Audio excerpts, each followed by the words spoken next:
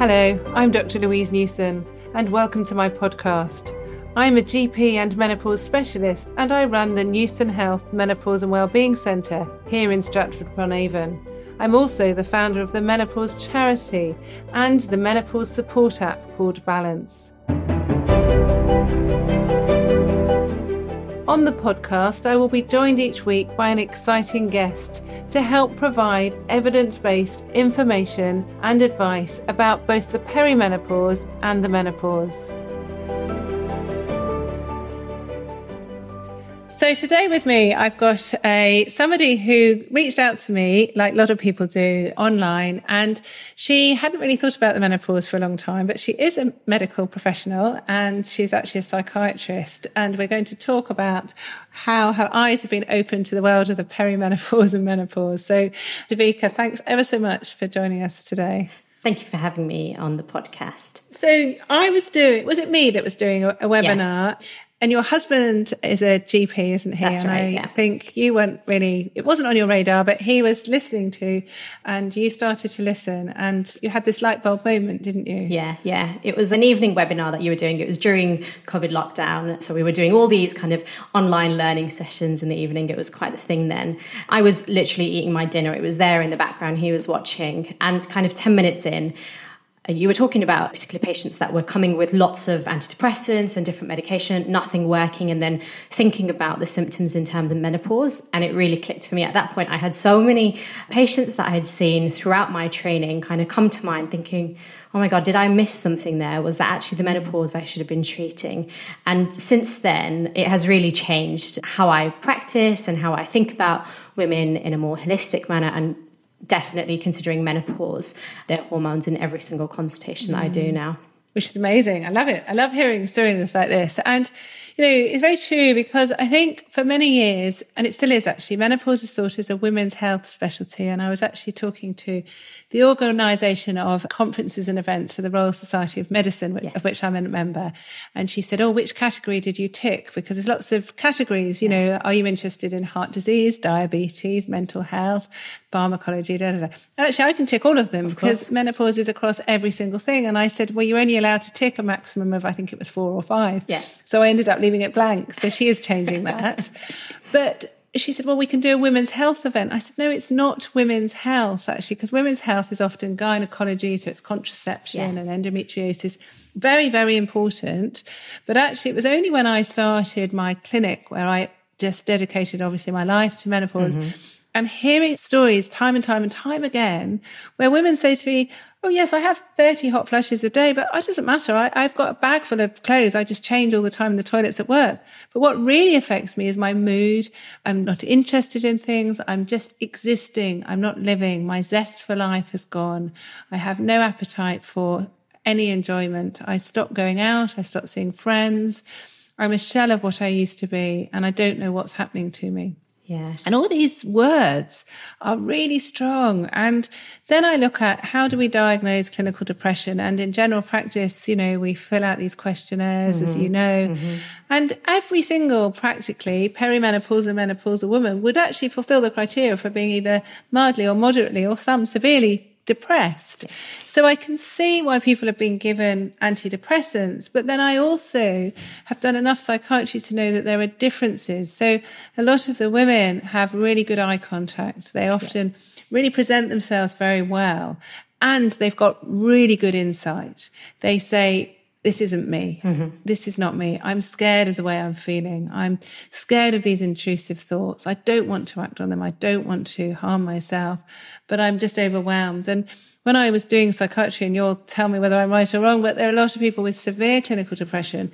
They really don't care what they look like. They have no insight at all. So it is quite subtle. On paper, it's exactly the same, isn't it? But I mean, what's your experience as a psychiatrist now you've picked up on the menopause? Yeah, so I'll kind of take you through a journey of how I thought about using the knowledge I'd learned in practice. Of course, the main thing that I was doing was kind of listening to your podcast, accessing your educational material, but it wasn't anything formal. I wasn't taught by a psychiatrist how to kind of deal with this. So I kind of had to find my own path. So initially I got very excited by it. And every patient I saw above the age of 40 that told me they didn't have periods, I was like, this is the menopause. They don't need to be seen by me. It's the menopause. And actually, when I kind of spoke to them about it in that manner, that was actually very invalidating for them, because they had waited so long to be referred to me. And what they wanted from me was a diagnosis and then some medication. They'd already tried some stuff with their GP, hadn't worked. So I was there to give them the stronger stuff. So I realized that approach was the wrong way. And rather than thinking of it as it's either menopause or depression, just understanding I need to see my patient in a very holistic manner. I need to be open to the idea that there are possibly menopausal symptoms that are impacting on the depression, or it could actually be a depression mimicking a menopause. And when I started thinking about it in that way, rather than trying to be too rigid, working out which one it was, I was able to give my patients better care. So what I do now is I'll start having the conversation about periods, menstrual cycles, try to get their understanding of what they think is happening, try to get an understanding if they've heard of the perimenopause or menopause. And I'm dealing more with the perimenopause, I found, because people, when I ask them about the periods, then they'll be like, oh, actually, yeah, I have noticed a difference. But before they've been asked, they've not really noticed that their changes in mood have also been linked to changes in periods. So I'm trying to get the answers out of them and tease out what's happening. And then what I'll do is I'll decide, okay, we're going to treat it as if it's a depression or anxiety, and we're going to go for this. But there's also going to be a point where we're going to stop and have to review the diagnosis. But at the same time, I want you to speak to your GP, download the Balance app. I give them a leaflet that you've also produced, which is really, really helpful, which it gets them to see that actually brain fog, poor memory, low mood, all these things, there's so many similarities between the depression and the perimenopause or menopause. And that way I'm equipping them with the knowledge. They can go back to their GP and see whether they need to start HRT or optimize their treatment already. And they can also be given the mental health support alongside it. And I found that approach works much better, and I'm working. And is that helping? It definitely is, because when I first started with telling patients it was just all the menopause, it was not the right approach, obviously. But now what I have is patients coming back to me saying, thank you for that, because it has helped how I'm feeling. And that's all I need, even if it's helping just 20%, 30%. Yeah. It's not about finding the one cure. In psychiatry, we always think about things in a holistic manner. But somewhere along the line, menopause has been forgotten, and the impact of hormones on mental health has been totally forgotten. It's amazing, isn't it? Because certainly a lot of people out there, and I probably know, have a lot of sort of haters and bulliers, and they think all I want to do is prescribe HRT and give HRT to everyone. But actually, it's not just HRT. It's about our mental health, our physical health, our well-being, what we eat, how we sleep, how we exercise, how we look after ourselves. And, the mental impact of everything we do, has a massive, massive effect. I mean, I do Ashtanga yoga regularly. Mm-hmm. And I was saying to my yoga teacher last week, actually, I really wonder what I would be like if I didn't do yoga. And not physically, but mentally, because I know my brain would be scrambled. Yoga gives me a lot of mental power, really, to compartmentalize what I'm doing, to focus on the here and now, and to not sensationalize and get too worried about things. And, this is amazing ability, but that's not the HRT. That's not what I eat. I know it's yoga, does a massive things to me. But that's my choice, and that's fine. I've been educated. I can choose. And a lot of my friends go running outside. Love it. Great. Mm-hmm. But actually, you're absolutely right. It's just this missing bit, and it's almost like it's a white elephant, and people are scared. And then when I talk to people, they say, well, how do you know you're not missing depression? And well, actually, for me in the clinic, it's easy, because a lot of women have been on 3, 4, 5 different antidepressants, tell me they don't work. But actually, there are also a lot of women that do have clinical depression and are also perimenopausal and menopausal. Exactly. And it's quite fine to treat with hormones and with HRT. And when I've spoken to other psychiatrists, I say, well, if someone had an underactive thyroid gland and they were feeling very low and flat and not much energy, would you just concentrate on their depression? Mm-hmm. Well, of course we wouldn't. We would consider thyroxine. And it's the same, isn't it? It is. And I use the analogy of pain as well. So if someone comes to me because they're depressed because they have pain, their pain also needs to be treated. I can't just throw antidepressants on. Yes, I understand they are clinically depressed, but we have to look at what might be causing that. And that kind of interplay between the menopause and mental health is so messy. We cannot ever be able to say 100% this is only menopause, 100% this is only depression, because the menopause can cause you to become depressed, or you may be just depressed. It could be any combination of those. And we don't have to come to a certain answer, like you've said. And you can always do a trial of HRT, see how the patient gets on. The truth is that's what we do with antidepressants. When you look at the guidelines, it says trial of antidepressants. So you are trying it to see if there is any impact. And if you don't see impact, you're changing. Well, that's the same way that we should approach HRT alongside our treatment too. Yeah, and it's so important, isn't it? When I first qualified as a doctor, we didn't have the luxury of the newer antidepressants, because I'm quite old. I'm older than you, clearly. And so a lot of it we gave dithiapine and even amitriptyline, and they have quite a lot of side effects. And one of my consultants actually used to prescribe a lot of dithiapine to patients. We did a lot of rheumatology. Thinking back, I cringe actually, because a lot of these people were low in their mood. They had muscle pains, joint pains. A lot of them had lupus actually. And he would always prescribe dithiapine, and they'd often come back feeling better, but they had these horrendous side effects. And then I remember when Prozac was a big thing, great, but a lot of people found they were very anxious and became more anxious and hypervigilant. So then we had paroxetine, which we don't prescribe as much now, but sertraline. And then we had venlafaxine. So these drugs are getting better with less side effects. So I think that makes them easier to prescribe because they're better tolerated. And like you say, people either come back and say, I feel so much better, or they don't, in which case you do sometimes change or reconsider the diagnosis. But then some of the drugs that are used in psychiatry actually switch off hormones as well, don't they? So if they weren't perimenopausal or menopausal beforehand, they will be after 3 to 6 months of some of your drugs, won't they? Yeah, that's really important to know. So any of the antipsychotics we use can increase the levels of prolactin, and that can stop your periods. So we're inducing that as well. And it was really silly that I hadn't thought about that impact before. Like, I think about it as, okay, you don't have periods anymore, we're going to measure your prolactin, but I never thought about how that can have a negative impact on mood. I thought about it purely from the physical health point of view. So, well, I didn't either until literally a few years ago. So I remember I worked in Style Prison, a female prison, and a lot of those women are on antipsychotics, various medication, and a lot of people have such low mood, but they put on weight. A lot of people do their cholesterols because their cholesterol levels can raise. And we sort of talk, don't we, often about burnt out, sort of, depression. But actually, I look at these people, you think, well, they must have all been menopausal. And we know cholesterol goes up when women are menopausal. We know blood pressure goes up. We know weight goes up. We know addictive behavior goes up. And a lot of these people smoke a lot, and then they smoke even more.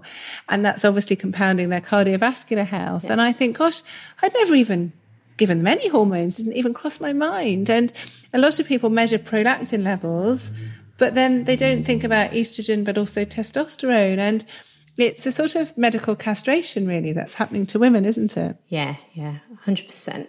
And just talking about kind of women and thinking about them as different, not just small men. In psychiatry, I still think that we're behind. So finally, people are thinking about how women may need some extra support or a separate service. So perinatal services have emerged in the last 5 to 8 years, which is brilliant. So it's looking at actually hormones are going to be massively different during pregnancy, and someone with a pre-existing mental health condition or may develop something during that time. So we need a specialist service for it.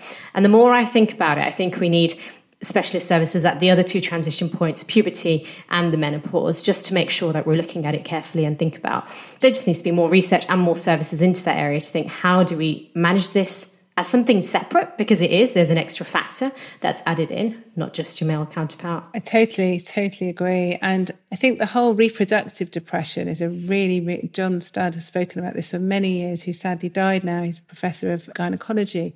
And it's really, really important because, like you say, mental health, well, even in adolescence, we always blame their hormones, but of course we probably should because they're changing all the time. But then postnatal depression, we know women go from having levels of 10, 20,000 of estradiol to nothing overnight. And then hormones are never given back. There's these great units, like you say, and they're giving heavy duty drugs, but actually no one's giving them a bit of hormones. And then I read a paper this morning about the treatment of PMS, premenstrual syndrome, or PMDD, and they're saying, just give short amounts of antidepressants for a few days, work really well, a lot safer than longer term, everyday antidepressants. No mention in that paper, nothing about estrogen. And, we see a lot of women, and I don't know whether it's PMS or perimenopause because they're in their mid-late 40s, they're still having periods, but the few days before they get this dip, it doesn't matter what the diagnosis is. The cause of their symptoms is usually this dip in hormones, so you can just top it up with some hormones. And it's much better to treat the underlying cause in medicine, isn't it, than put a sticking plaster on. Exactly. And with psychiatrists, we're using kind of two medications, antidepressants, antipsychotics mainly. And then we have our as required medication, sleep tablets, benzodiazepines. But I really think it's time that we are adding more things to our repertoire, and hormones seems to be something that can help, especially for women's mental health. Talking about things like PMDD, there's also, it can get as severe as having psychotic episodes during menstruation. And I've seen one case of that in my training so far. It's quite rare. But again, because it's rare, there's hardly any research done into it. There's one really good professor in Brockington who actually was the leader in getting mother and baby units set up and really looking into women's mental health. And that was in the 1980s, 1990s. We're kind of 30 years on, and it doesn't seem to have really moved anywhere. And I feel the menopause, that's the biggest change that has happened really for women's health, if we look at the last kind of 2 decades. But it's still, we've got a long way to go, as you know, Devika. Yeah. You know, I feel like I'm starting what we're doing. And in fact, someone came and spoke to my school. So this was in the 80s. Yes. And she came and spoke about her work. And she was a doctor. She's now sadly died. She retired soon after. So this was in the 80s. She must have been about 60 odd then. And she was talking about hormonal variations that occur. She was talking a lot about progesterone, but she was saying the natural progesterone, so this is the body identical progesterone, so not the synthetic progesтерons, have a really good calming effect on the brain and how they should be considered for postnatal depression and also for PMS and the menopause.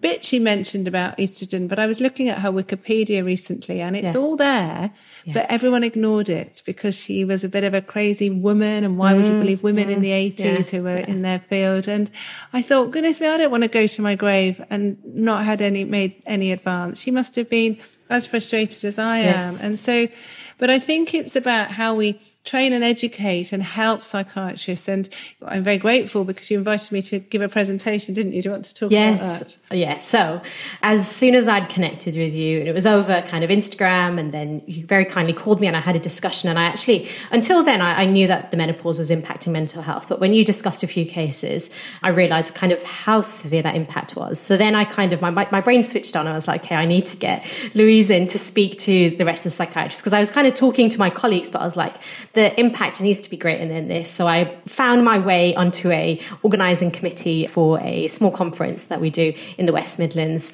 And you were luckily free for that date. So you came to speak to us. And there was about just under 200 people that had signed up. And during your talk, we had 100 people live.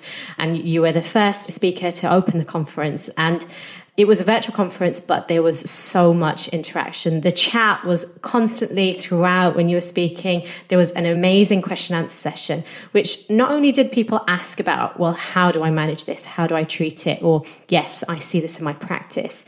It was psychiatrists talking about their own experiences and sharing tips like, well, if you want this, you should try this way. I've tried this. And even asking you, well, I want to get access to this. How do I get around this? Or is there a loophole through this? So I'll be honest with you, the day before, I was getting a bit worried and I spoke to my husband and I was like, I'm not sure if people are just going to say, like, why did you bring this GP to speak to us about mental health? We know what we're doing. And I was really worried about how it would be received. But my husband said, look, if you think that it's useful, I'm sure even a small percentage of your colleagues will find it useful. And that's all you need to do to have an impact for your patients. So I thought, okay, well, it's all organized now. We'll see how it goes. And it was even better than I had imagined. And actually, it's been a month since that conference. And I still, when I bump into colleagues, they're telling me how great it was. And I've had some really good kind of just people telling me about scenarios where they've considered the menopause. So one of the most acute assessments that I will do as a psychiatrist is a mental health act assessment. And in that, we're considering where we're going to section a patient, they need to come into hospital, or we need to do something quite urgently because they're quite unwell. And one of the doctors that had come had mentioned in this assessment, which usually happens in A&E or patient's own home, about their periods and their menopause, just showing how important it is that we talk about it at every point of care, whether it's the first assessment, it's in an emergency, because we don't know when it's going to be important to the patient's care. So it's just something that we should just get into our kind of usual questioning. So yeah, that was really great. And I think there's been a lot more appetite for it. People are considering it. And I do hope that we can continue sharing and spreading the message amongst psychiatrists. Because like you said, education is the first step in awareness. It absolutely is. And it was really, I mean, I was equally as nervous as you the day before thinking, well, I'm a crazy menopausal woman who's a GP. Why are they going to listen? And, you know, we have spoken to all sorts of academic psychiatrists and haven't been taken seriously, as you know. So I loved it because I didn't enjoy it because it was through Teams. It's so much nicer to do it in real life. But you could feel the questions and the energy. Yes. And it wasn't just about their patients, it was about them. But then I also afterwards, as I often do with these events, reflect and feel very, very sad and thinking our own profession is being let down. Would it be that there was another condition? The only thing I think about that's similar-ish is migraine, actually, because that's really badly managed for so many women. And I suppose I'm more in tune because I have migraines. My daughter has debilitating migraines. But most other things, I think people can access. You know, if you're in pain, like you say, or if you've got arthritis, or if you've got a heart defect, or if you've got palpitations, if you've got bladder problems, there's somebody somewhere that you generally could get first level advice. Obviously, we always often, if we're struggling, go and see another specialist or someone at a teaching hospital to get really top of the range advice. But I can't think of anywhere where healthcare professionals are struggling. You know, I always think the advantage of being a healthcare professional, there's not many, but one of them is that you always know the best person to get advice from. So if my children have been ill, or my husband, or when I had pancreatitis and was struggling, I can pick up the phone and speak to somebody. Whereas actually, even with my own menopause, I only had one person in the country that could help me 6 years ago, and that was a struggle to get to speak to him. So that's wrong, isn't it? You know, we've got to look after our own. And I think for, I'm not being sexist in any way, but for men to be in that webinar and see the comments that women were making that were their equals, help to just bring it home, to be like, this isn't a them and us situation. Like there's someone that doesn't know about menopause and that's why they're struggling. These are highly educated professional psychiatrists that know what's going on and still unable to get the support and help that they need. So it just paints the picture of how difficult it must be for that person that has no idea. They are just going to their GP, they're getting referred to us, and they may not even think about the menopause or perimenopause. And that's where we come in. We have 30-minute, 60-minute appointments. We have the luxury of time compared to GPs. So we should really use that appointment. I can spend 5 minutes talking about menopause, and that is all I need to drop them the information they need, tell them a little about it, find out what their understanding is, and give them some reading material. And that is nothing in the grand scheme of things. And that's pivotal, actually, because everyone's pushed for time, aren't they? Healthcare professionals really push for time. But I think actually, if we can enable people to just plant the seed. So even rather than doing very technical, detailed questionnaires, I often think if as healthcare professionals, we just say, whatever specialty we're in, we say to a woman, could it be your hormones? Yes. Do you think it could be your hormones? 80% of the time, you'll get the answer from the patient. And then it's, you know, as you know, one of the reasons I've developed the app is so that people can just do it in their own time. They're not taking anybody's time. You don't want to be sitting down, going through every single minutial point or giving a questionnaire and filling it out with them. Just let them do the homework. And I think when women are empowered, even women that have mental health issues, they're still able to use their brain because they want to get better. And if they can't, then they usually have a friend or a carer, or, you know, you work obviously with nurses and nurse assistants, and anybody would be able to help. And some of the work I've done actually since the webinar is some psychiatrists and some other healthcare professionals have reached out, and they've just realized it's them as well. And actually I find, like myself, I'm more interested because I've experienced symptoms and I know how helping getting the right treatment really makes a difference. So if we have like-minded people who are sort of experiencing symptoms, need to help themselves or have got help,